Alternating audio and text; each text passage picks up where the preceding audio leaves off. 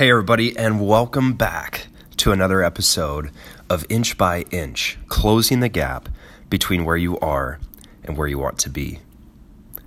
One day, a farmer's donkey fell down into a well.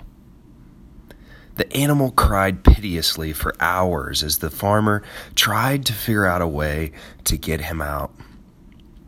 Finally, he decided it was probably impossible.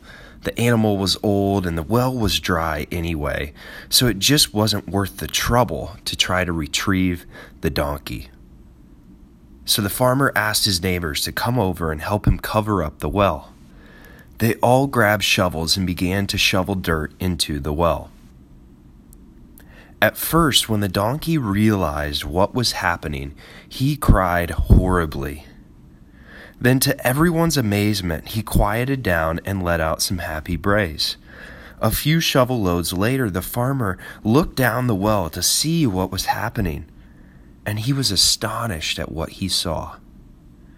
With every shovel of dirt that hit his back, the donkey was shaking it off and taking a step up.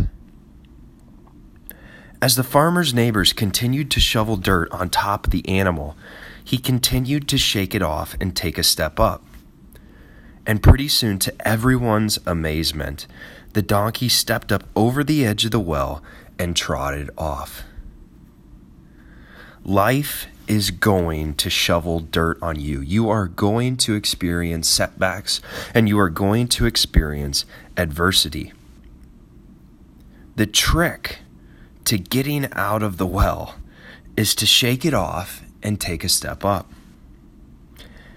Every adversity that you face can be turned into a stepping stone as long as you have the mindset and the belief that everything that happens to you is in your best interest and an opportunity to learn and grow. The way to getting out of the deepest hole in life is by never giving up, but by shaking yourself off and taking a step up. Lou Holtz says that life is 10% what happens to you and 90% how you respond. And I agree completely. We have very little control in life over the events that happen to us and our circumstances.